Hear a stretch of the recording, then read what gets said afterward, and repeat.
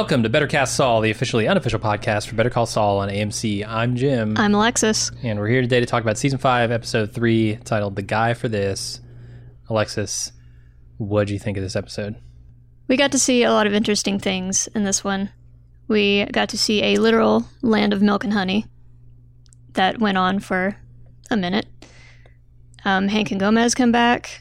Saul gets dragged into all the Salamanca's drama again. And Kim gets to yell at a dude. She does. I always love the scenes where Kim yells at a dude. Yes. When she yells at Howard in Season 4, It's just phenomenal. It is. It's very cathartic. She brings his world down. It doesn't work as well on this guy.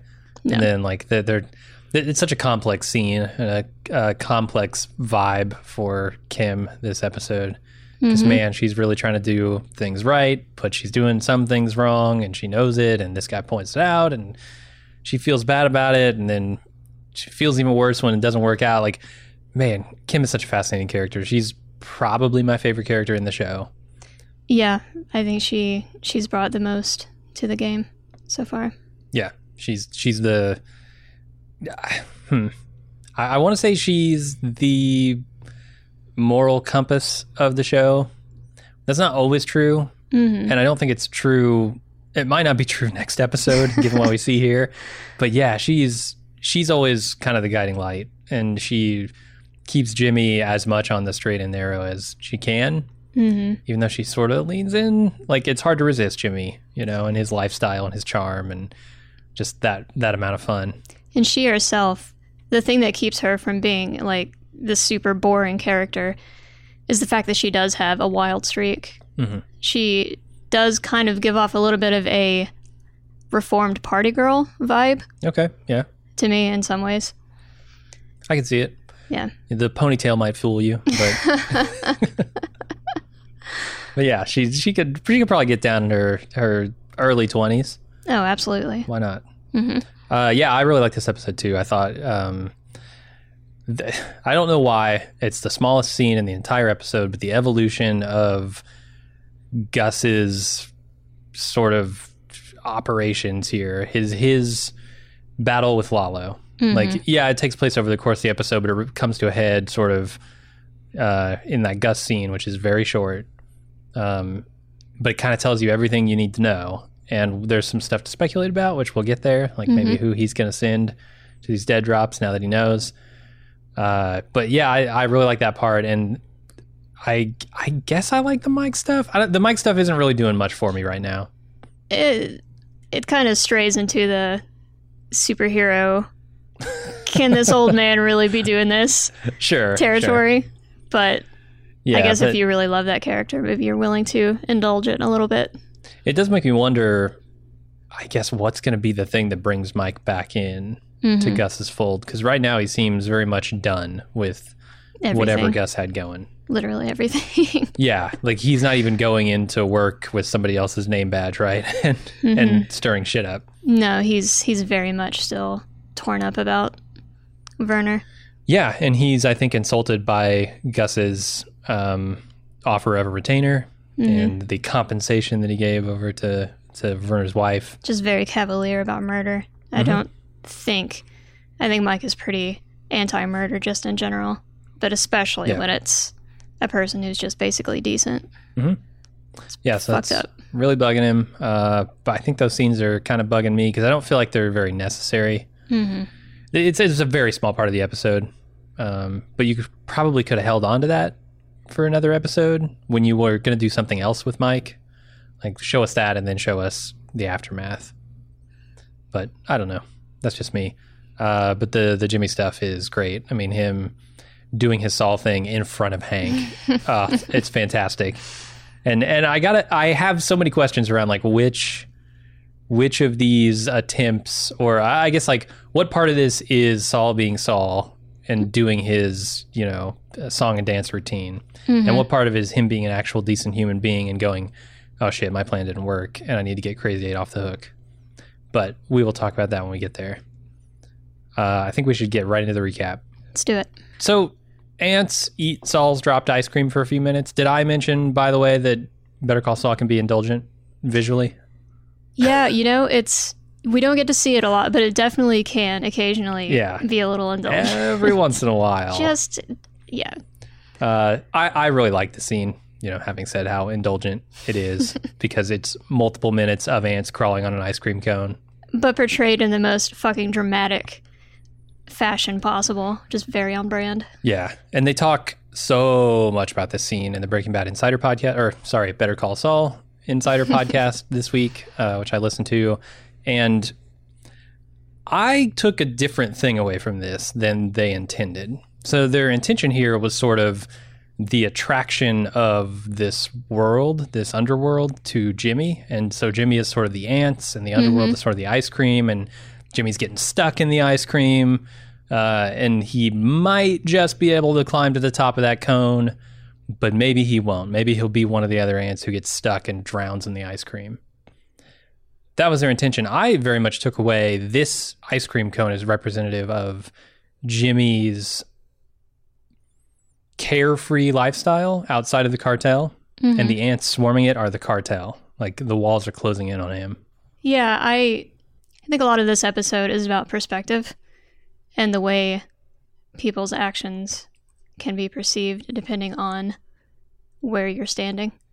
And I love, the thing that I loved the most about this particular scene was there was like this culmination of the music and the climbing and like this fucking ant nirvana situation. Yeah. And then we pull back just a little bit and it's like, oh shit, this is an ice cream cone on the ground covered in ants. That's disgusting. So I had this moment of look how beautiful this whole thing is, and then oh right, this is gross. Going from ant world to human world. Yeah, you can almost see that with Jimmy's lifestyle, right? It's like, oh, look how flashy and fun everything is. Yeah. Until that moment where you pull back and you go, oh god, Jimmy's life is a mess. The scene, Jimmy's drowning in fear. Yeah. He's sweaty just all the time. Right. Sticky sweat. The ice cream was a sweat. Okay. That's the takeaway. All right, yeah. I didn't pick up on that one, but good point. When they come back to the ice cream cone, when Jimmy is dropped off again, or Saul, whatever you want to call him, at the exact same spot, and he sees the ice cream cone it's himself. It's almost as if he is thinking, oh, this thing that seemed so sweet has gone so terribly, terribly bad. And that's why I felt like it was the cartel, right? Because when he's not involved in the cartel and he thinks everything's going fine, he's got this ice cream cone, he's licking it, he's smiling. And then when he gets back, it's covered in ants and it's gone. That to me is a bad sign. And I think they intended it as such. I was shocked to find out. I was watching the scene going, how did they do this? Is this CG? Because if it is, it looks damn good. It's real ants, right? It's real ants, apparently. So. Like, they had an ant wrangler that they brought in to film this scene, and they got super close up, and they filmed these ants, and like they were having the hardest time getting them to walk where they wanted and getting them to do the things they wanted. They had 9 hours of ant footage at the end of this and cut it into this scene. Oh my god. Yeah. If that ant wrangler was not 1, wearing a cowboy hat, 2, carrying the world's tiniest whip, I will be very, very disappointed. An ant whip? I've heard of bull whips, not ant whips. It's just real small. It's the same thing. It's like a hair. It's like a hair that you whip around. It's more like a tickle for us, but if you're an ant, it's a lot of pressure. Brutal. All right, we move on to Saul wearing in Nacho's back seat as they drive to the Salamanca garage. Once there, Lalo tells Saul that they need Crazy 8 to say some very specific things to the cops, and they want Saul to relay the messages. Saul's reluctant, but money is no object for the cartel, so he accepts. I really forgot that these skater boys called Tuco's grandmother Biznatch. And when Lala said Biznatch, I was like, oh my god, you're right. It's a hell of a callback. Literally, like episode 1. Yeah, absolutely, yeah. Yeah. It's either episode 1 or episode 2. I can't remember, like, because I think Jimmy at the end of episode 1 shows up at the door. Gotcha, yeah. Of Tuco's grandmother. And then episode 2 is dealing with that. But they aired on the same night. So, but yeah, it's episode 2. Long time ago. Like over 6 years ago, I think, at this point. But Lalo was impressed by his ability to talk himself out of that situation. Yeah, it's what Jimmy does best. And now Saul does best. But I really love the moment where he's super relieved to hear that they just have a legal problem they need to solve. I also really like the moment where he's trying to offer them cell phones to talk to the crew. Yes, as if they don't know what a dead drop phone is, or not a dead drop phone, but a burner phone. Yeah, these guys have been using burner. They're so much more sophisticated than Saul. They're the fucking cartel. Are you kidding me? Granted, they're Salamancas, so not that sophisticated. Yeah, right? they're no Gus. Not even close. But they've been using burners for a long time. Yeah. But the term prison wallet always cracks me up. If you know what I mean. I know exactly what you mean.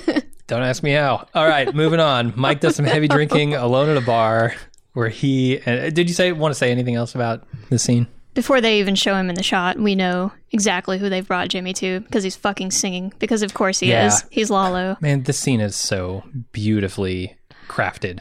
It's wonderful. Every aspect of it. I mean, the acting in this show across the board is phenomenal, but the way that they understand what the audience is going to be thinking and what they want the audience to feel in any given moment. Yeah.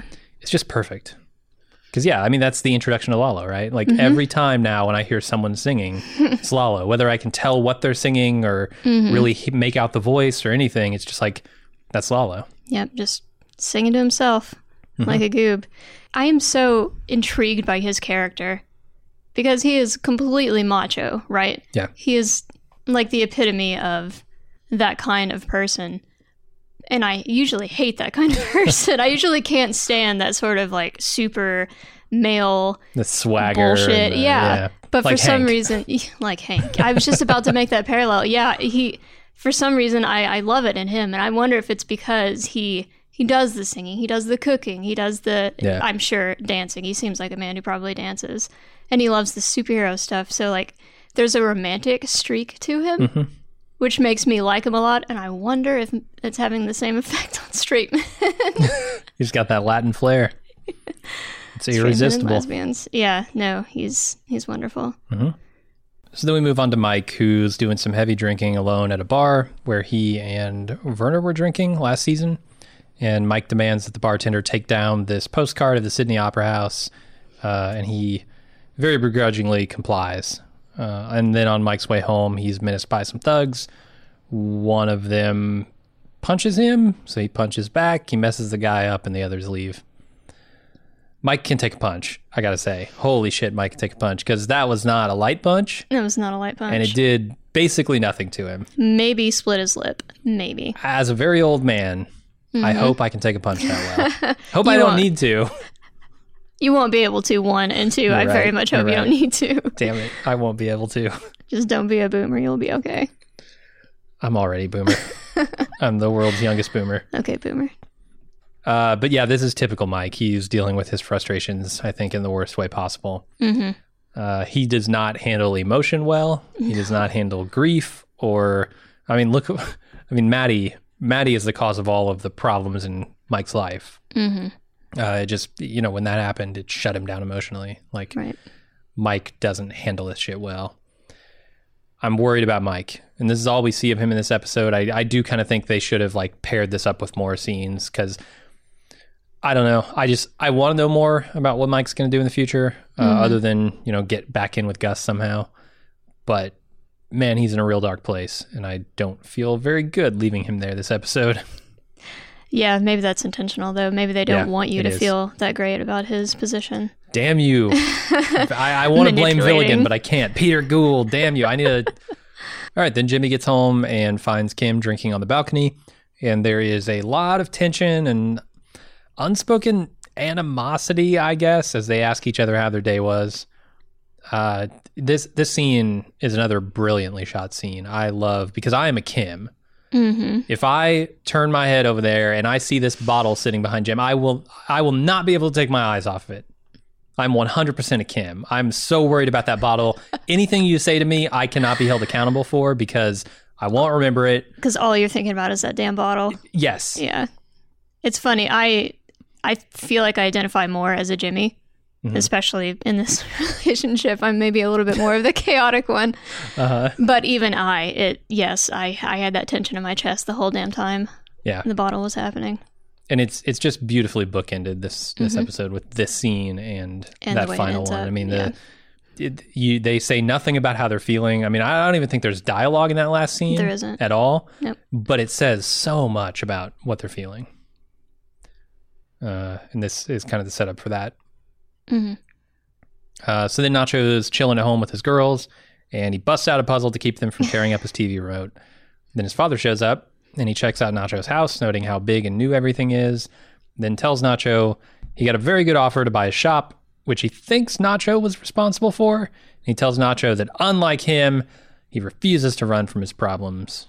And then he promptly runs away from his son's new house. Yeah. Yes. Yeah. I was... We'll talk, a little bit about this scene in depth, but at first, the only thing I could notice is how long Nacho's father looks at this Vroom poster, or Vroom canvas painting photo. I don't know what it is. Printed canvas, I think. IKEA printed canvas, yeah. Yeah. It's because he likes it. He likes it? Yeah, of course he likes cars. He was looking at the upholstery? I don't know that he was looking at the upholstery, but if you do upholstery specifically on cars, you probably like cars. He was thinking, what if I put this design on the back seat of an El Camino? He's thinking, what if I come back in 4 hours and everybody's drugged out of their minds and asleep and steal this from my place? I don't know that it would look quite as good in his place. I don't even know where you put it. I don't think he has a wall tall enough for it. No, he does not. That's a big canvas. But it does make me wonder, is there going to be some tie-in here? Because especially with Lalo vrooming this episode around a track, and what does this represent to his father, the lifestyle that Nacho has chosen? And then the hard and fast lifestyle. Well, I mean, yeah, in a way, sure, he's not in the Fast and the Furious, but he is inexorably linked to this cartel at this point. There's nothing he can do about it. And, with everything being so nice and new and having the big space that he can put the big painting in there, you got to wonder if maybe this is sort of representative to his father of this lifestyle. He's in too deep now, probably, to pull out. Yeah. To be saved. Because his dad just keeps trying to... Nacho keeps trying to save his dad, and his dad keeps trying to save him. Right. We're in this really interesting gray area. Speaking of gray, this fool's entire house is gray. It is. This whole entire scene was gray. Welcome to modern design. It's a bit on the nose. Also, yeah, that. Yeah. I got a question for you. Yes. Do you think Nacho made the offer? Yes. Why do you think that? I'm curious. Because he's a bad liar. It's always in his eyes. Really? You think he'd be dead by now if he was a bad liar? He's a bad liar, but he's earnest at the same time. And I think that is You said this the other day when you were watching the episode. Yeah. In the poker scene, I think. I don't know if it was in the poker scene. It was in some other scene. But he has... I feel like this might be intentional. He has this tell where he blinks just a little bit too long when he is trying very hard to convince you of something. Okay. And when his dad asks him to look him in the eyes, he struggles to do it. Yeah. So as vehement as his denial was initially, yeah, I think he did it, especially with the offer being too high. Well, that's the thing. Yeah, the offer is very generous, apparently. And Nacho in this scene asks him, "You going to work for the rest of your life, Dad? This could be your opportunity to get out scot-free, and then that would sort of get you off the hook with the cartel, too." Just saying, Yeah, just saying. That sounds like a lot of money and a good offer. Maybe only once in a lifetime, Maybe you should take it, Dad. Yeah. Yeah, he's doing a lot of sort of gentle pushing in his direction in this scene, which makes me think that you could be right. I think he's trying to look out for his dad. He keeps trying. Oh, yeah. All right, then we go to Kim defending someone in court. An associate of her tries to say, hey, there's a problem with the client, but she says now is not the time. And then her request to dismiss the case is denied. And Kim explains to the family that they'll have to go to trial, but she thinks they'll win if they do. Then Schweiker calls up to tell Kim that Mesa Verde needs her, and she needs to get down there because it's more important than her public defending case. So this scene is just setting up all the stuff that's to come later, right? It's saying, hey, these two lifestyles, the one that she wants and the one that she has, are sort of incompatible. And it's really, that point is going to be driven home in the scene with the old man later in this episode.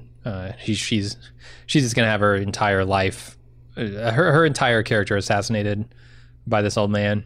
Absolutely blown apart. The trouble of it is it hits home because she knows there's a truth to it. Mm-hmm. So, yeah, I mean, this is kind of just the setup. We'll talk more about it when we get there. It is. This is also the second time that she's blown off Mesa Verde for a pro bono client. And she promised last time she'd never do it again. She promised Paige that she would never do it again. Yeah. And she's already breaking that a year later. And it seems like it is not a huge problem in this instance, but it is indicative of a pattern with her. Yeah. That can't continue. It worked out this time, right? So maybe she can get away with it next time. Right. This is also emblematic, I think, of her character arc for the rest of the series. We'll see. I can't wait to talk about the final scene. It could go either way. It really could.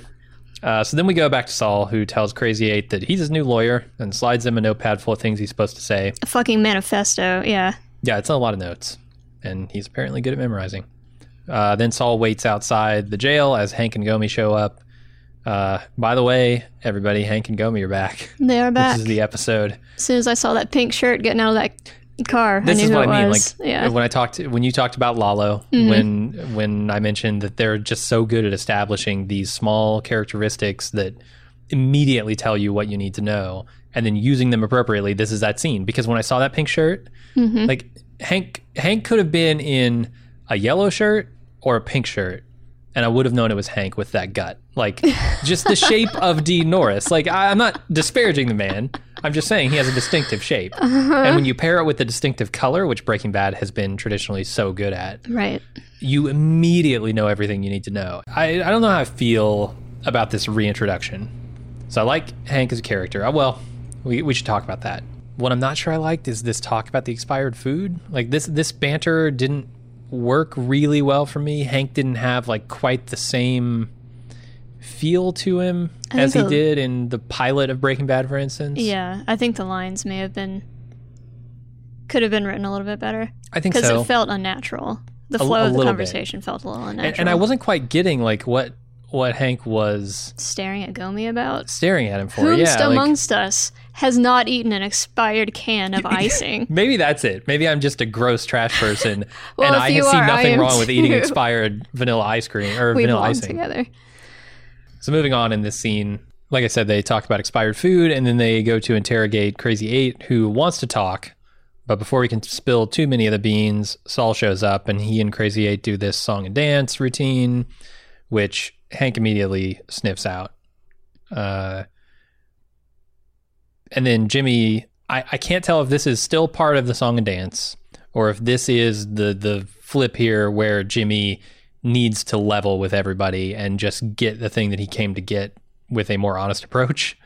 But he cuts a deal to make Crazy 8's release contingent on his info leading to arrest, and also he's going to get protection once he's out. And then Crazy 8 gives them a few dead drop locations.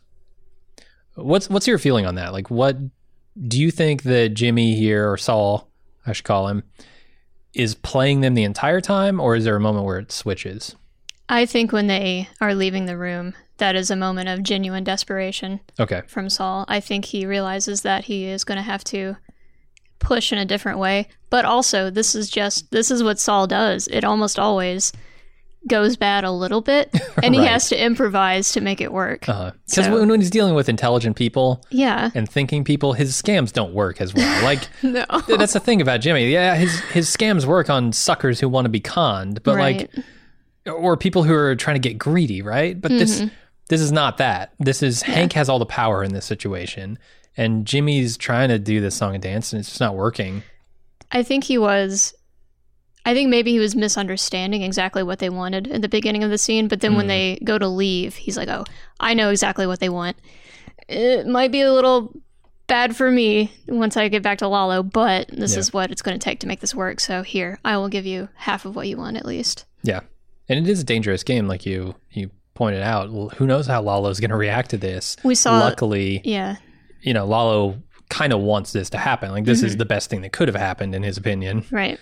But yeah, Saul doesn't know that. We see Saul's face. It's the last shot of that scene, kind of looking down like, oh, I hope I get to live for a few more days. Yeah, for sure. We find out how much meth Crazy 8 had on him. It's half an ounce. Which is apparently dealing weight. That doesn't seem like enough to deal. 10 little baggies is hardly a lot of drugs, in my opinion. I think it depends on the strength of the drug in question. I have served on a grand jury before, and that's definitely dealing weight. It's crazy to me because, like, these fools who bought the drugs had no intention to deal. They were just going to use it. Right. So, like, I don't know. It seems like if a normal person can afford to buy it pretty easily in one go, that it can't really be considered dealing weight. But that's common sense, and that doesn't have any place in law. So yeah. Also, it was split up into separate bags, which didn't do them any favors. Yeah, that's true. And we have a lot more information about the legal aspects of some of the stuff this episode coming up from Doug L., our resident Better Call Saul legal expert. Doug, the superior Doug. The superior Doug. Yeah, we've been watching McMillions, and boy, there's a Doug in there. There's a good moment too where Hank, Saul Goodman tells him his name, and Hank's just like, "Really? That's your name, Saul Goodman?" Come on. Yeah, it's great. He also says he has a genius lawyer, or his lawyer is a genius. That's going to be the excuse if they let Crazy 8 out. Yeah, seems like a thin excuse. And also Hank very specifically, when he turns around and he says, like, after the offer to make this contingent is on the table, he says, arrests at the end of that. I'm wondering if Crazy 8 doesn't get roped back into jail based on that. Like, maybe they make a single arrest. Maybe Gus gives up one person instead of multiple, and somehow, Crazy 8 doesn't get out. Because I don't know why, but in my mind, Crazy 8 has spent some time in prison. And it doesn't sound like he's going to under this deal that they're arranging, because Gus is not going to change the plan. Somebody is going to get arrested here. My only thing I can think is that there's going to be some loophole that keeps him in there. Yeah, that probably would be the more interesting way to go. My initial assumption was just they have so many people on the ground that they could easily throw under the bus if they need to. Oh, yeah. And that's who they're just going to call, the idiots who don't actually know anything, and they will get tossed in prison. Yeah, I don't see Crazy 8 getting off scot-free, though. That's fair. All right, and then Kim makes it out to Tucumcari, where she is tasked with getting an old man to leave his home so they can build a call center. She fails, and in the process, the old man assassinates her character, which launches her into a blistering speech about accountability and the law. And once that's over, Paige is pleased that she ended the matter, even if the old man thinks she didn't. This old man's great. This old man, I forget his name, but something Corbin. Bernard Corbin, maybe. He's been in so many movies that you've seen. I mean, he's been in No Country for Old Men. I haven't seen him in anything recently. It's been a few years, but he's just in so many movies. I thought his face seemed vaguely familiar in that doughy old man way. Yeah.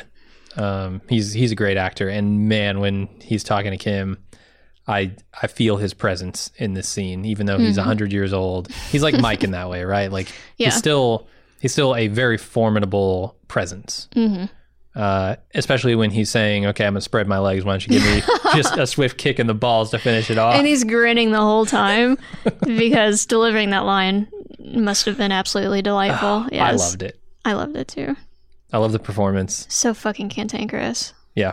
And I love the back and forth here. I think, they both have points. Like, yes, this old man signed a contract that said all these very specific things. And if he doesn't want those things to happen, he shouldn't sign that contract. On the other hand, I think that he's right about Kim, and Kim knows he's right. And when he says these things about her character, how she's, out there just taking advantage of little people who can't defend themselves and working for these big corporations that just steamroll everything with their legal contracts. He's right. He's right. And it'll come even to more of a head in the next scene with him. There's definitely such a thing as predatory contracts. And that contract, if you did not read all of the fine print, it'd definitely fuck you over. And even if you did, maybe you didn't quite understand it. Right. Because you don't have the resources at your disposal that a big corporation like Mesa Verde does. They know exactly what's in that contract. Yep. And exactly what it means. And he might not. This is another scene that really drives home the point to me that Kim is lawful good. If we're going to talk in terms of D&D alignments, she's lawful good, or at least she very much wants to be. Yeah. There are rules that are established. Everybody follows those rules. And you nobody is special. Nobody gets to work around those rules. Yeah. Which is probably what drives her so crazy about Jimmy sometimes. That's the thing. As she's saying this, I'm thinking, and you're sharing your bed with a man who's doing exactly that at every opportunity. He's twisting every rule that he possibly can to get what he wants. Yeah. Okay, then we go back to Saul and Nacho watching Lalo go vroom around a track. When he finishes, Saul reports that the feds are going to be onto the dead drop locations looking for arrests, and the Crazy Eight's going to be talked about as a snitch, but he's not, so don't worry. And then Saul tries to get out of any future work, but Lalo keeps him on the hook. And after Lalo leaves, Saul asks Nacho who he just set up. Nacho says he just want to know, because now you're in, you just you're in. Mm-hmm. You know? Can't get out. And then when he's dropped off, Saul sees the ice cream he dropped being eaten by ants. And it's all very sad. Yes. On first watch, I did not pick up the obvious in this scene, even though there's a camera angle that tells you everything you need to know. It's when Jimmy, Saul, whatever, is talking about, you got a rat, and hey, even if he is a rat, he's your rat. Mm-hmm. And the camera cuts to Nacho, and I was like, oh, duh, of course. He's talking about a rat right in front of Nacho. Like, yeah. Nacho does not want the idea of a rat floating around out there. Even the whiff of the idea of a rat, yeah. It makes people suspicious. It puts people on alert, and he needs exactly the opposite of that right now. Mm-hmm. So it's well constructed. You know, you've got the situation where Lalo has two rats now.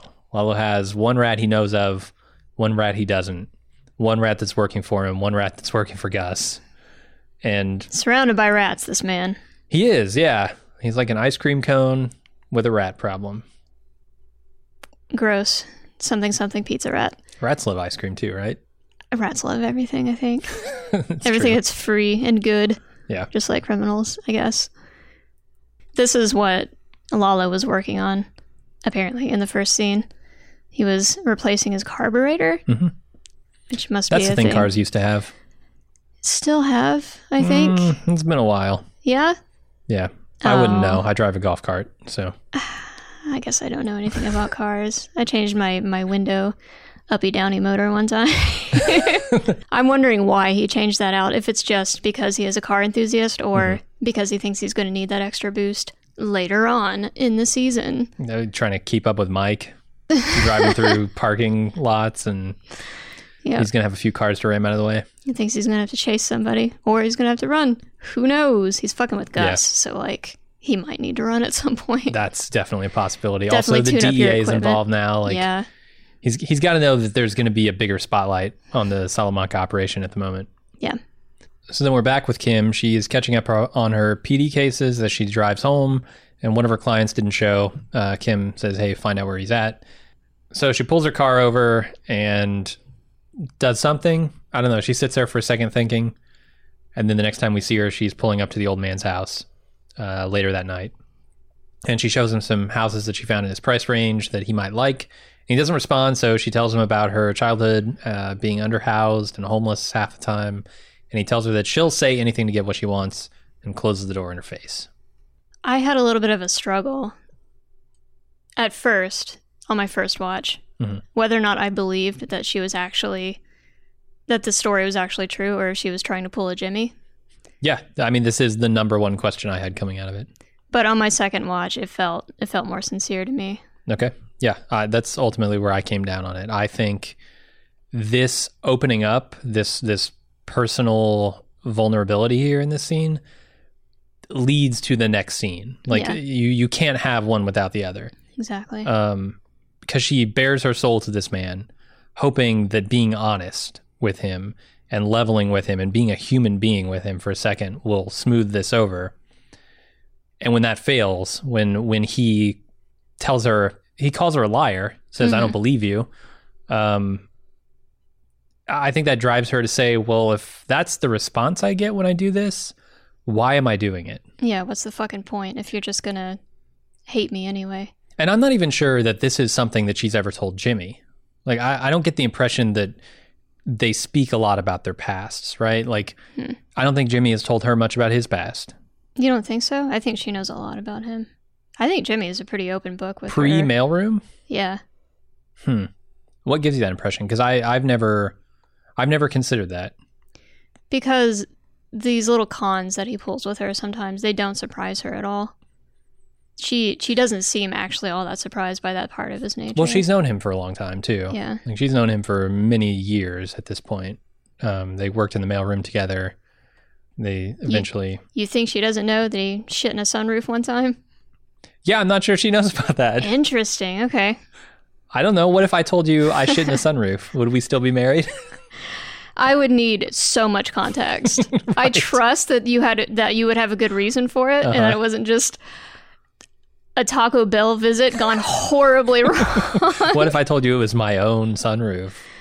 Well, that's fine. Okay. It's your own car. You can shit where you want, I guess. Is that the line I'm drawing? Yeah. I guess that's a hill I'm dying on. Cool life. I don't know. I never got the impression that was the case. I am willing to go along with you, though, that maybe she hasn't told him all that much. She definitely seems like she's fighting to hold her dignity, basically every time we see her. And that could very much be a byproduct of a very bad childhood. Yeah, I think so.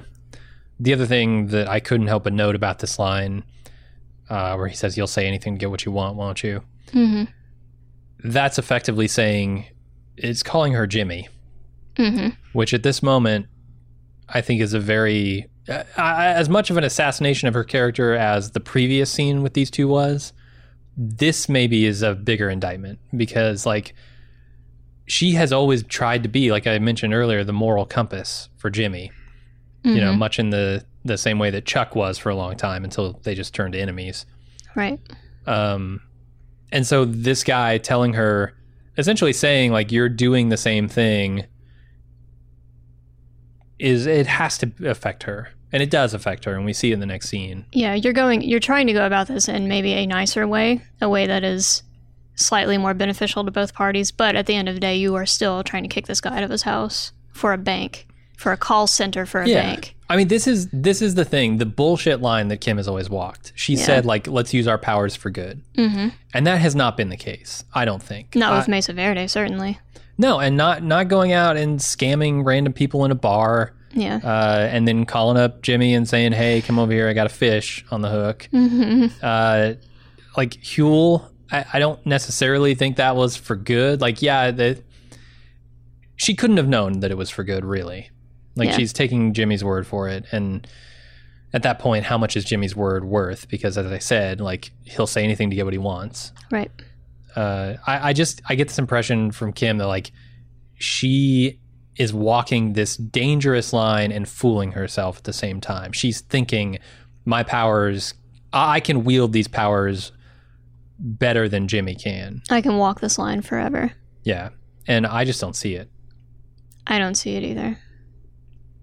And here, even when it's sanctioned by the government, even when she is absolutely legally correct, she's doing things that are so opposed to her philosophy. Like, she wants to help people, and this is a guy that needs help, and she's doing the exact opposite. Yep. And you can't ignore the fact that she was pulled from her PD cases for the day. Like, she was super excited. This is the first day I've got all PD cases. I've got no Mesa Verde to work on at all. Suddenly she's working on Mesa Verde, and she's kicking this poor old man out of his house that he thought he had leased for 100 years. He thought he was going to die in. Right. It's literally the opposite. Exactly. In every way. Yeah. So those two worlds colliding in a really fantastic way here. I will also say, just from a personal standpoint, a woman coming to a man's house in the middle of nowhere at night, and this dude definitely, I get big gun energy from this guy. Okay. Like, he probably has a gun in his house somewhere. Yeah. So just the fact that she is putting herself in this situation so desperately, trying to do the right thing, like we talked about, even though it's not the right thing, it's heartbreaking. Yeah. It's real bad. We have a quick interlude to Nacho before we get back to Saul and Kim. But Nacho tells Gus what happened with Crazy 8 and the DEA, and Gus decides not to tip his hand to the DEA, leaving the money in the dead drops for them to find. On first watch, I didn't think this scene was as good as I did on second watch. And that's almost always the case with Better Call Saul. There's so much going on. So much subtext. In the margins. So much subtext. This is super interesting because you sort of have you have the devil and the angel, or I guess, like, Nacho and Tyrus are representative of the choice that Gus has to make here on what to do. And one of them is espousing one thing. Hey, let's shut this operation down. Let's save the money. Let's not get arrested. But that tips the hand. Nacho is saying, hey, let's keep everything where it is because that doesn't tip our hand and Lalo won't know that we know. And we can have time to plan and we can come up with a real strategy for this thing. Right. At the same time, Gus knows that Nacho is a Salamanca, right? Mm-hmm. How does Lalo know where Gus's dead drops are? If I'm Gus, I'm wondering how he got that information, who might have given it to him. Could I have a double agent on my hands? He's absolutely pissed in this scene. He seems like he is almost over it with Nacho and just this whole Salamanca bullshit. Yeah. And there's a really long look at Nacho, like a suspicious, not just pondering, like, is Nacho's suggestion the right one, but is Nacho trying to push me in a direction from Gus? And Gus is such a smart character. Mm-hmm. I mean, if you have any history with him in Breaking Bad, you know this, that he will be able to sniff out those opportunities that people are taking around the edges. And I think he's got to be questioning the loyalty of Nacho at this point, because Nacho is not in his operation. We can't forget that Nacho, yes, he's working for Gus, but he's doing so at the threat of death. Right. You know, it's not something he's willingly doing. Mm-hmm. So at any time he could stab him in the back if he thinks there's an opportunity to do so.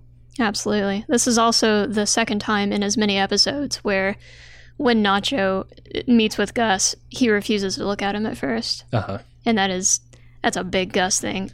Yeah. That is a huge sign Look at me. No, it's a huge sign of disrespect. So now that Gus knows what's up, who does he send? So you know how there are burner cell phones? Mm-hmm. I think there are probably burner drug dealers too. Okay. I think that's who he's going to send. People who don't know anything about the higher levels of the operation. People who are just on the ground, feet on the ground, basically. Mm-hmm. Yeah, they tend to keep that separation. The people, like, that's the whole point of the dead drop, is to keep people from seeing other people's faces, to know who they're dealing with. Exactly. So you got to limit exposure of your organization. A lot of people are speculating he sends Tyrus because Tyrus isn't in the first few seasons of Breaking Bad. Mm-hmm. I think he comes in after Box Cutter, which is the first episode in season 4. So yeah, I mean, it could be Tyrus. Tyrus could go away and then come back later. It's a little, he doesn't get much pomp and circumstance when he does come back in Breaking Bad, because he's kind of just a new character they're introducing there, and I don't think they ever thought they were going to do anything with him. Right. So there's not like this big return, right? Like there is with Hank. This whole thing is just ass backwards when it comes to big characters returning. Well, that's the problem when you make a thing and then you make a prequel for the thing. Yeah. You'll always run into that problem. So it would feel like, oh, okay, well, Tyrus got short shrift when he just shows up later in season 4 of Breaking Bad and there's no explanation. Just who are they gonna fridge, basically? Yeah. Who are they gonna fridge in the frosty dungeon of prison? I also didn't realize in the first viewing of this scene that this is Lalo fucking with the cash flow of Gus. Like, it was just last episode and ding, ding, ding. And you realize, oh yeah, it's such a beautiful scene where he doesn't even have to say what he's doing, and he doesn't say it and I forgot it. And so here I am, second watch, going, oh shit, of course. This is the way to disrupt the cash flow of Gus. And this makes me wonder again, I kind of speculated on this the last episode, was that the whole downspout issue, was that set up? And if it was it Lalo to eventually cause this to happen, where he could give the dead drops to somebody who could give them to the cops or the DEA or whoever? I think this is more a case too much? Of Lalo seizing upon an opportunity, turning a loss into an opportunity. Because he didn't really seem like he was in on the drugs and the drain pipe thing. It's almost more impressive to me that he's able to think that quickly on his feet. He was, yeah. He's a Catman. Catman surrounded by rats. Sexy Catman. Yeah, he's great. And then we go back to Kim getting home to find Jimmy on the balcony this time, and he hands her a beer. And Jimmy tempts fate by dropping and catching his beer bottle a few times, which would have just absolutely driven Kim up a wall at the beginning of this episode. But Kim instead chucks her beer off the balcony, throwing caution to the wind, letting the rest of the six-pack fly, and then running inside when someone hears him. This is such a good bookend. It shows just like how big of a change there was this episode. And, you know, Better Call Saul does this. It flip-flops. It's like growth and then reverting to the norm, and growth and reverting to the norm. And characters eventually head somewhere. And it feels very realistic in that way, that like characters don't just have an experience and boom, they're someone else. Right. There's always a push and pull. Yeah. It might be boom, they want to be someone else. Boom, they go do a bunch of crazy shit that makes them look like someone else. But eventually their true nature comes back into play once that wears off. And I gotta question how many times will Kim fall into this pattern and sort of fail to recognize it, because she's a very smart person. She has to understand, and you know, even smart people can fall into bad habits. But she's got to know that this is something that she shouldn't be playing with, and yet it's very attractive to her. And in the moments where she feels worst, that's kind of what she runs to. At the end of the day, Jimmy is the one thing that remains familiar in her life. It doesn't seem like she has family anymore. If she does, we don't see them ever. She never talks about them, except for that one time in this episode. Blue toes and all that. Right. She doesn't seem to have any friends that we can tell. She has business associates. Paige is like the closest thing, but even then... she's beholden to her, so yeah, that dynamic is fucked. You can't actually be friends with a person like that. So I do think Jimmy is what she sort of has to fall back to, if she wants to fall back to anybody. That's a good point. Like, if she jettisons Jimmy from her life, what is her life? Yeah, exactly. Her life is work. And I think that was a less attractive prospect back when she was hustling and working to, you know, either working at HHM on big cases or hustling to try and make her own thing happen with her law firm. Now that she's with Mesa Verde and things have settled down, she's gotten through the growth period, she's able to do some of these public defense cases that she actually does want to do. Maybe, you know, her life being her career is not such a terrible thing, but at the same time, she's struggling with that half of it that is not helping people. I don't want to say harming people necessarily, but it's not helping people. It's not doing the thing she actually wanted to do with her career. Right. So yeah, if she jettisons Jimmy, which I think has to happen. I really think it has to happen. Kim is too good, too smart, too observant to not realize the detrimental effect Jimmy is having on her life. And the detrimental effect that in some ways she has on his life too. I mean, she's known who he is for years. Yeah. He didn't suddenly become Saul Goodman, technically in name. Yes, he did in this season. Yeah, but he's always been Slippin' Jimmy. He's always been Slippin' Jimmy, and she's known that about him, and she's stayed with him anyway. Yeah. I think there's maybe not an equal amount of blame to spread around, but definitely there's blame on both sides. There's so much blame. They're enabling each other. Yeah. Absolutely. And I just wonder when that will end. And we talked about this a little bit in the previous episode, but we're approaching the end of this series. We've got a season and a little over half left. So when do the wheels fall off of this thing? I snuck a peek at the episode titles for the rest of the season. I won't say anything, but I will say that one of them seems like bait to me. Okay. Do you know the one I'm talking about? No, I haven't seen them. Okay. I try not to engage in that stuff because it will drive me insane. I've done it on shows before. I haven't looked up anything about it. I happened to glance while I was on Wikipedia yesterday. I cursed myself with a knowledge that is probably... It can't be as straightforward as I think it is. And if you out there listening, you probably know what I'm talking about. It's episode 6. Kim's dead. Kim dies a horrible death at the hands of Gus. There's a V in it. I'll say that. It's somebody v somebody. So that's interesting. But also, I'm thinking of that Kim versus Kim. The Mad Max gif. Nope, that's bait. You will not trick me. That is bait. I will wait and see how that goes. It was interesting to me, too, that this scene kind of doesn't happen without Jimmy's side of it. And Jimmy's side of it is he noticed her noticing that bottle first time they did this. And this time he's like teasing her, but not really teasing. Yeah, I don't know what Jimmy is doing here, because a lot of the times when Jimmy comes at Kim like this, he's trying to cheer her up. He's trying to lighten the mood. He's trying to make things more fun. Yeah. This feels a little mean-spirited, actually. It did. I thought that too. And I don't know why Kim doesn't see it that way. Or maybe she does and she's ignoring it, like we've said before. Yeah, but when she throws those beer bottles and starts chucking them, she's literally throwing caution. If beer bottles are caution, she's throwing them to the wind, and probably going to come out the other side of this scene more on the Jimmy platform, right? Like going around scamming, hey, let's have some fun, let's do these crazy things, because I feel like shit for what I've had to do today. I don't know why she's so cavalier, cavalier's not the word, nonchalant at Jimmy's poking and prodding. She doesn't respond to it the way I thought she would. That's interesting. I felt a little bit differently about that. Him provoking her in the way that he's doing, I think she knows what he's doing, and she is one-upping him. Like, you think you can poke me today? I have had a fucking day. Bottle chuck. Like, no, we're not playing this game right now. I'm just going to do a crazy thing to end this conversation, to end this awkward moment that we're having, and we're going to run inside giggling like fucking idiots. I feel you. That makes a certain amount of sense. It's just not, I guess, the way she's reacted in the past to this kind of poke. No, she's had a day, for sure. Yeah. She had to yell at somebody. She kind of got yelled at.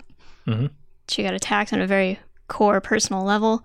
R.I.P. the tires of anybody who is half awake going to work the next morning. Also, dogs and their delicate little paws walking through that parking lot. Barefoot meth addicts. Yeah. If you're going to do that shit, at least sweep up after. Also, a waste of beer.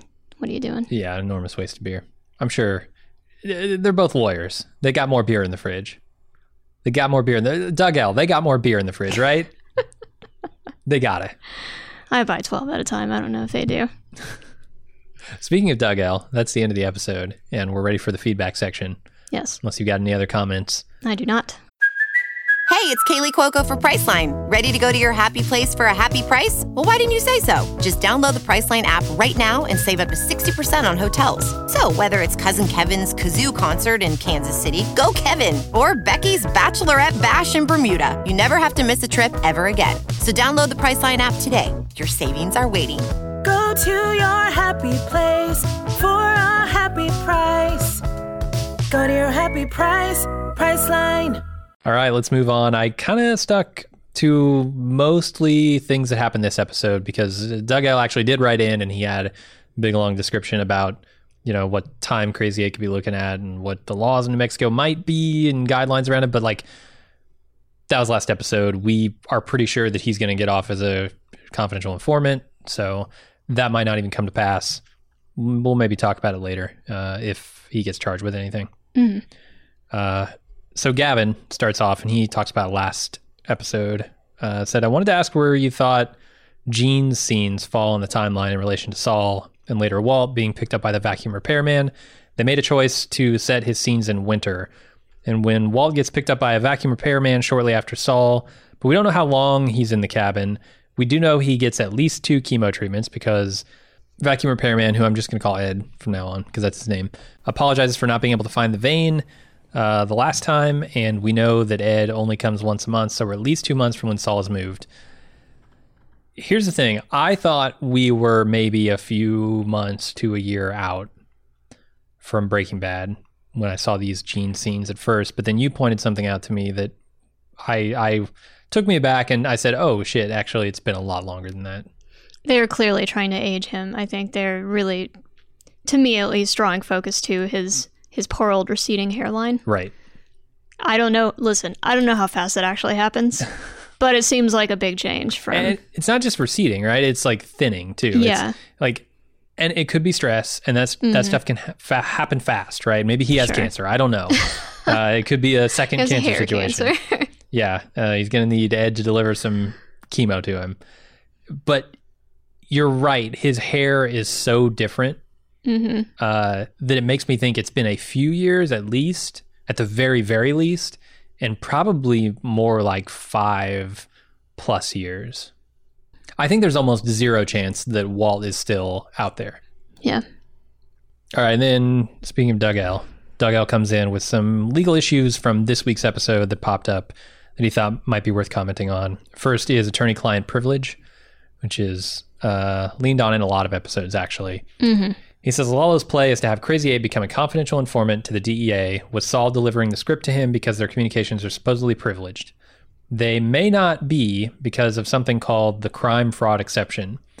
The privilege normally protects any communication between attorney and client which are related to the representation. For obvious reasons, however, if the attorney is a co-conspirator or using the supposed cover of the relationship to perpetrate a crime, the privilege does not apply. So far, there isn't an issue because Crazy 8 is seeking leniency based on cooperation by providing what appears to be accurate information about dead drop locations. As such, no crime is being committed by Saul or anyone else. The second, however, that this information pipeline is used for a criminal purpose, that could change. That is a very fair point. I did not know that. It's interesting. Yeah, I didn't know that there were actually exceptions because every TV show uses attorney-client privilege in every situation. Yeah. They just throw that out there as like, oh, yep, that's a thing, and there are no exceptions. So I didn't know that either. Good to know. And, you know, we always talk about in Better Call Saul how much any of these things are going to come into play. And I think they've actually done a really good job of observing the law in this show. You know, they color in around the lines and they sort of fudge things occasionally.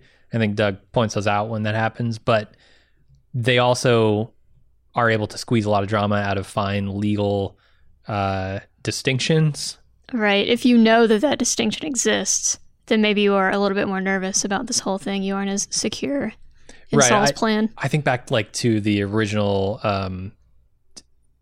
the instigating thing for Saul's $1.2 million payout with this nursing home or assisted living facility where he's writing on toilet paper and he's like, this is a legal contract. Like you're being served or whatever. It's like, they do lean into the law when it fits. So I could see some of this stuff coming back where like Hank, you know, gets a little more information than Saul thought he might have. Right. This could very much be intentional for all we know. Yeah.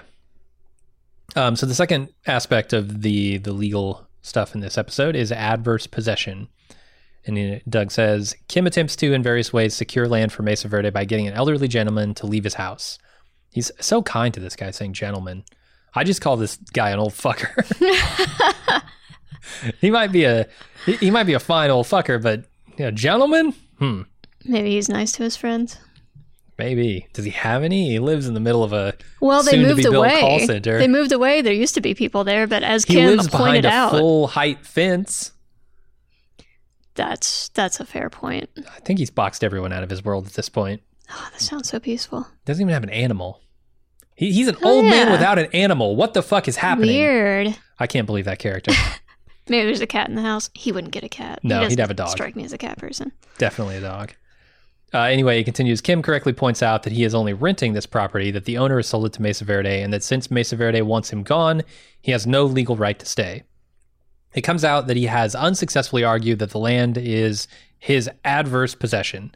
I figured it might be worth explaining what that is. If you acquire property that does not rightly belong to you, you don't have to steal it. This could be unintentional.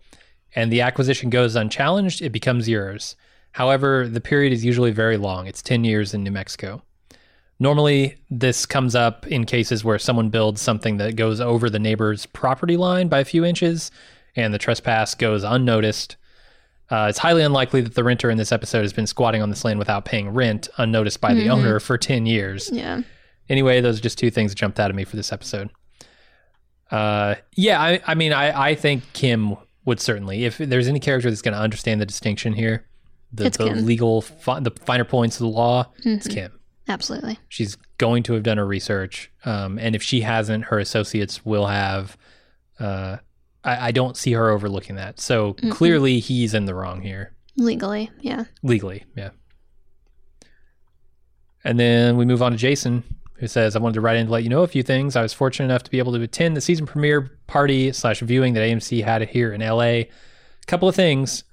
They filmed that scene with Robert Forrester at the same time that they were shooting El Camino. As setting up the vacuum shop would have been way too expensive for just the Gene scene. And they planned ahead and said, since we're shooting him anyway, why not? So it's really all him, no CGI or old footage. Also, his family attended the premiere. They did a really nice recognition of him at the event, and his appearance was cleared by him before he died. So his family was very happy and supportive of it as well. It was actually really nice and touching that they had them at the premiere and how they honored them. I think so too. Yeah, I remember talking about that. I was not implying that there was some shady stuff happening with his appearance. I think we were just wondering. Yeah, I was kind of spinning the conversation out to the ethics of that in general with people who have not gone to all these lengths to clear the appearance beforehand. Yeah. And the Breaking Bad crew and staff is always so good about this stuff. They're respectful. They're extremely respectful. Like, you look back at Walter White's house, there are people who own the White House, real people. Mm-hmm. And they get a lot of visitors coming by, as you'd imagine. And every time I've heard the Breaking Bad crew talk about that, they just say how, please leave these people, like, please respect these people. This is where they live. It's their home. Like, stop throwing pizzas on the roof. Right. Yeah. Right. I mean, it's shit you shouldn't have to say, but like stuff people that people. Yeah. Yeah. That shows that they care about the locations and the people that they work with. Mm-hmm. And yeah, I can't imagine a better crew.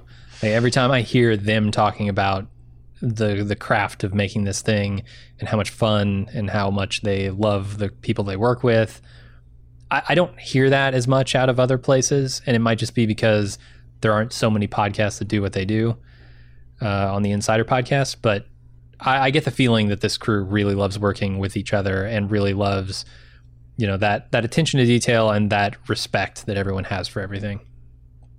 Absolutely. So, yeah. And that was extended to Robert Forster, and I think it was warranted. I mean, he's a very well-respected actor, has been for many, many years. I recently just watched Jackie Brown like 2 years ago, and he's fantastic in that. Jason also wanted to say, I think Vince Gilligan does a lot with the 50% off symbolism from last episode, and he's done it before. Season 5, episode 4, Breaking Bad, is called 51, which is a nod at Walter being 51% Heisenberg. This episode, it's not hard to see that Jimmy is now 50% off of Saul. Also, the poor garden gnome who lost 50% of his face could be a foreshadow to Gus's ultimate demise. Yeah, I didn't even think about that. That could have been a Gus reference. But, okay, let's talk about Saul. The reason I read this is because I want to talk about Saul being 50% Jimmy, 50% Saul. Mm-hmm. I can see why people would feel that, given that Jimmy in his personal life with Kim is still Jimmy. But I'm feeling Jimmy as being 100% Saul now. Like, he's said, literally, he has said to Kim, "You are holding me back from being the thing I want to be." Mm-hmm. And now he's legally Saul Goodman. You can go to the courthouse, you can check the records, it's there. I feel like Saul is 100% Saul now. The 50% is literally just the scenes that he's in with Kim. Mm-hmm. Those are the times that he is still Jimmy. And in Breaking Bad, we don't see any of those scenes. So yeah, he's 100% Saul. We don't know what he's like outside of his practice either in Breaking Bad, because we don't really see him just at home chilling or whatever. No. But even in those scenes with Kim where he's saying like all the Jimmy things, mm-hmm. It's wearing on him. The relationship is completely different than it was a few seasons ago. It is. Yeah, a few seasons ago, they were in a mutual relationship. Mm-hmm. Here, I don't feel like there's a relationship anymore. I feel like this is momentum carrying out its natural course. And once either of them doesn't need the other or feels like the other is doing more harm than good, this relationship is over. Because they're not doing things together, and they're not talking, they're not having fun. That's the biggest thing. They're not talking. Together. Yeah, they're just cohabitating. Right. Essentially. Yeah, it's not a relationship anymore. And so I don't view that relationship as part of Jimmy's life. I view that as like a vestigial part of who Saul used to be. Like, it's not the same character anymore. And that relationship is non-existent in my opinion. It's weird and contentious, and every scene that they're in together now, it's this dance. It's always this dance. Yeah. Who's going to break first, basically. It's got to be Kim. I don't think Jimmy, Saul, whoever is ever going to let this thing go. I wonder if he's just going to walk away from her first. You think so? Just say, I don't need this anymore. I'm Saul Goodman. I mean, he's the one who is, especially in that last scene where he is half dropping that bottle off the edge, and you said it yourself, it seemed a little mean-spirited. Yeah. He's the one who is being a little bit more mean in the relationship. Yeah. That usually... You're right. I don't know if Kim is going to get fed up with it fast enough. I don't know. I have no idea. It could be that Saul sees the danger he's in and pushes Kimmy out intentionally.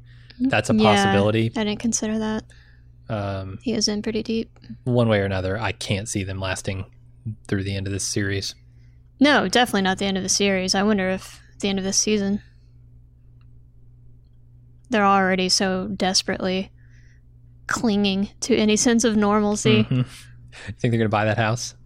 No, absolutely not.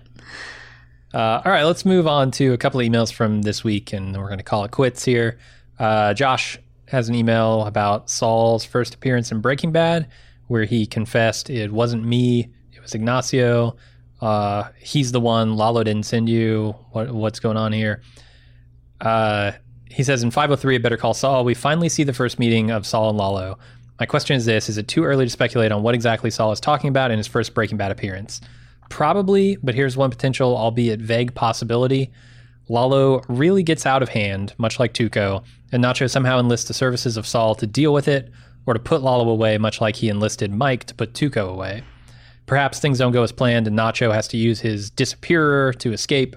For all we know, that's where Nacho got his Canadian passports from. I don't have any direct comments on the theory, but I don't think it's too early to speculate, because I think a lot of what Saul says gives away a lot about the state of things, at least in Saul's mind. Because if he says Ignacio was the one, he's referring to him being a mole. Mm-hmm. And asking if Lalo sent you implies that at least Saul thinks Lalo is still alive. Right. So there's an idea here that they never found out in Saul's mind that Nacho was a mole. Mm-hmm.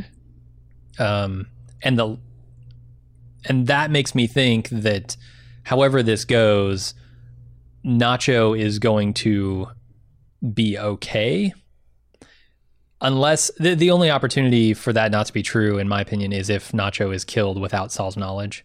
And then finally, Jesse says, I really enjoyed the final scene of this week's episode. I specifically enjoyed Saul cracking open the bottle and handing it to Kim. It really juxtaposed the roles from earlier in the episode when Saul was a bit down on himself for helping Lalo, with Kim being down on herself for the role in evicting Mr. Boomer. We're really starting to get, it's Acker, we all know, he's making a joke. We're really starting to get an even deeper understanding of what it makes Saul and Kim tick. They're such a tragic pair. Yeah, man. I don't see good things for them in the future, and I can't stress enough how good this show is at taking those small moments, saying absolutely nothing from the characters' mouths, but making you understand exactly what they're thinking. And giving them so much weight. Yeah. Absolutely. And this is just another example of that kind of storytelling. Mm-hmm. That is employed in television, but never as frequently and never as, I don't want to say never quite as well, but definitely never as frequently. Better Call Saul seems to take that storytelling to its final conclusion, and just that's what Better Call Saul is. And most of the time that works. In much the way that Jimmy or Saul works by building trust in people. Mm-hmm. That is what the writers of the show do for us. Yeah. You have to trust them. And if you trust them and look beyond maybe the surface level of things, you'll kind of see what's happening. Mm-hmm. You'll be able to do a rewatch and see a lot of subtext that you missed the first time. Yeah. Which is a lot of fun. And they had the director of this episode, I think, on the episode of this week's Better Call Saul Insider. So Michael Morris. Yeah, he talks at length about his process and how he goes about thinking about a scene and shooting a scene. And he's done a lot of stuff. Yeah, he's prolific. Bloodline, Kingdom, Halt and Catch Fire, Preacher, which I love. I love Preacher. House of Cards. He's directed some episodes. Nice. yeah, he talks at length about his process, and it's fascinating in this podcast. So go check that out. I really couldn't recommend. Well, I could recommend the Insider podcast higher. There wasn't a lot of back padding, but right. There's also some really, really good stuff in there that you just can't get anywhere else. So go check that out. Yeah, absolutely. I wonder if there is a discussion to be had about trust in TV writing. The type of trust that the writers of this show expect from you it's a little bit different than, say, Westworld, which is about to come up. Uh-huh. It's the difference between giving you the clues for things if you look close enough versus deliberately trying to trick you. Yeah. And one of those things, the second one specifically, when it goes bad or when it doesn't work, it fails so much more spectacularly than the first time. Because at least with the first kind of trust, you can go back and watch the episode again and find that subtext. Mm-hmm. Where if the second one fails, then you just have to fucking declare fan bankruptcy. Yeah, I'm with you. I mean, we've got our Westworld. Aaron and I are covering Westworld in like a week. We're going to come back with our preview podcast. I've been doing a rewatch and really appreciating that first season. Mm-hmm. I haven't got to the second season yet. We were harsher on the second season for that exact reason. The puzzle box there did not work. Yeah. And we felt like that trust was betrayed a little bit. This show, yeah, I get what you're saying. It's not the same type of thing. It is a level of trust, but you're not. It almost feels less adversarial. Yeah, exactly. It's almost like they're guiding you through a scene. It's the language of the filmmaking, the things that they don't say, the looks on their faces are all telling you what you should really be thinking in any given scene and what they're thinking without dialogue, or even in sometimes in opposition to the dialogue. It's just they have an immense amount of faith in their audience as well, right? They do, yeah. Like we put our trust in them, but they put their trust in us to be able to pick those clues up and run with them. It doesn't feel like they're looking for a gotcha moment, or if they are, it's something very light and kind of playful. Yeah. Which I appreciate so much more. Me too. That's the end of the episode. I want to thank everybody for listening to this week's pod, and we will be back, of course, next week for season 5, episode 4. In the meantime, if you want to go give us a iTunes rating, send us some emails at bettercastsaul@baldmove.com if you want to get your feedback in for next week's show. You can do all of that and check out everything else we're doing. Like I said, Westworld's coming back pretty soon. We got Picard, a new Pope. Everything's going on right now. You got anything going on? Do anything crazy you want to tell people about? No. What, is there something that you're thinking of? No, I don't know. You make pins. That's the thing. Yeah, I make pins. I have a pin store. Just a little guy. Yeah. I have a pin store. I am the art director and an associate editor for Cast of Wonders, which is a YA podcast. Probably not going to be your all's thing, but yeah, it's there. Check out Escape Artists. They have a family of podcasts, and they do a lot of cool stuff. Give me Escape Artist name, but you're not giving your pin company name. Oh, yeah. No, it ain't that serious. It's pin-y.com. Yeah. If you're interested. And on a personal note, I would just like to say thank you to everyone who has been giving positive feedback and who has been saying nice things about me. I know it was a big change to have me on the podcast this season instead of Aaron, but so many people have been so supportive, and that really helps me keep going. Yeah. I'm grateful to those people too, because I think, this is a hard thing to do, to just jump in on a show. That granted, you love the show and you've seen all of the show, you've seen all of Breaking Bad, you've like done all that stuff, but like jumping in and trying to fill some other co-host shoes is tough.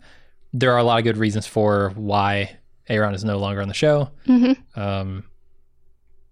I don't want to go into it too much here. Yeah. I just want to say, like, this was a mutual decision. He wasn't kicked off the show by any, higher power, Jesus or Jeff Bezos or whoever. Cthulhu, yeah. It was a decision we all came to together. And if you really want to hear more about it, we talked about it on lunch a couple of weeks ago, Lunch with Jim and Aaron. If you're a club member, you can go check that out. So that's all I really want to say about that. We will see you guys for 504 next week. And Namaste. Until then, All right. It is called Namaste. And until then, I'm Jim. I'm Alexis.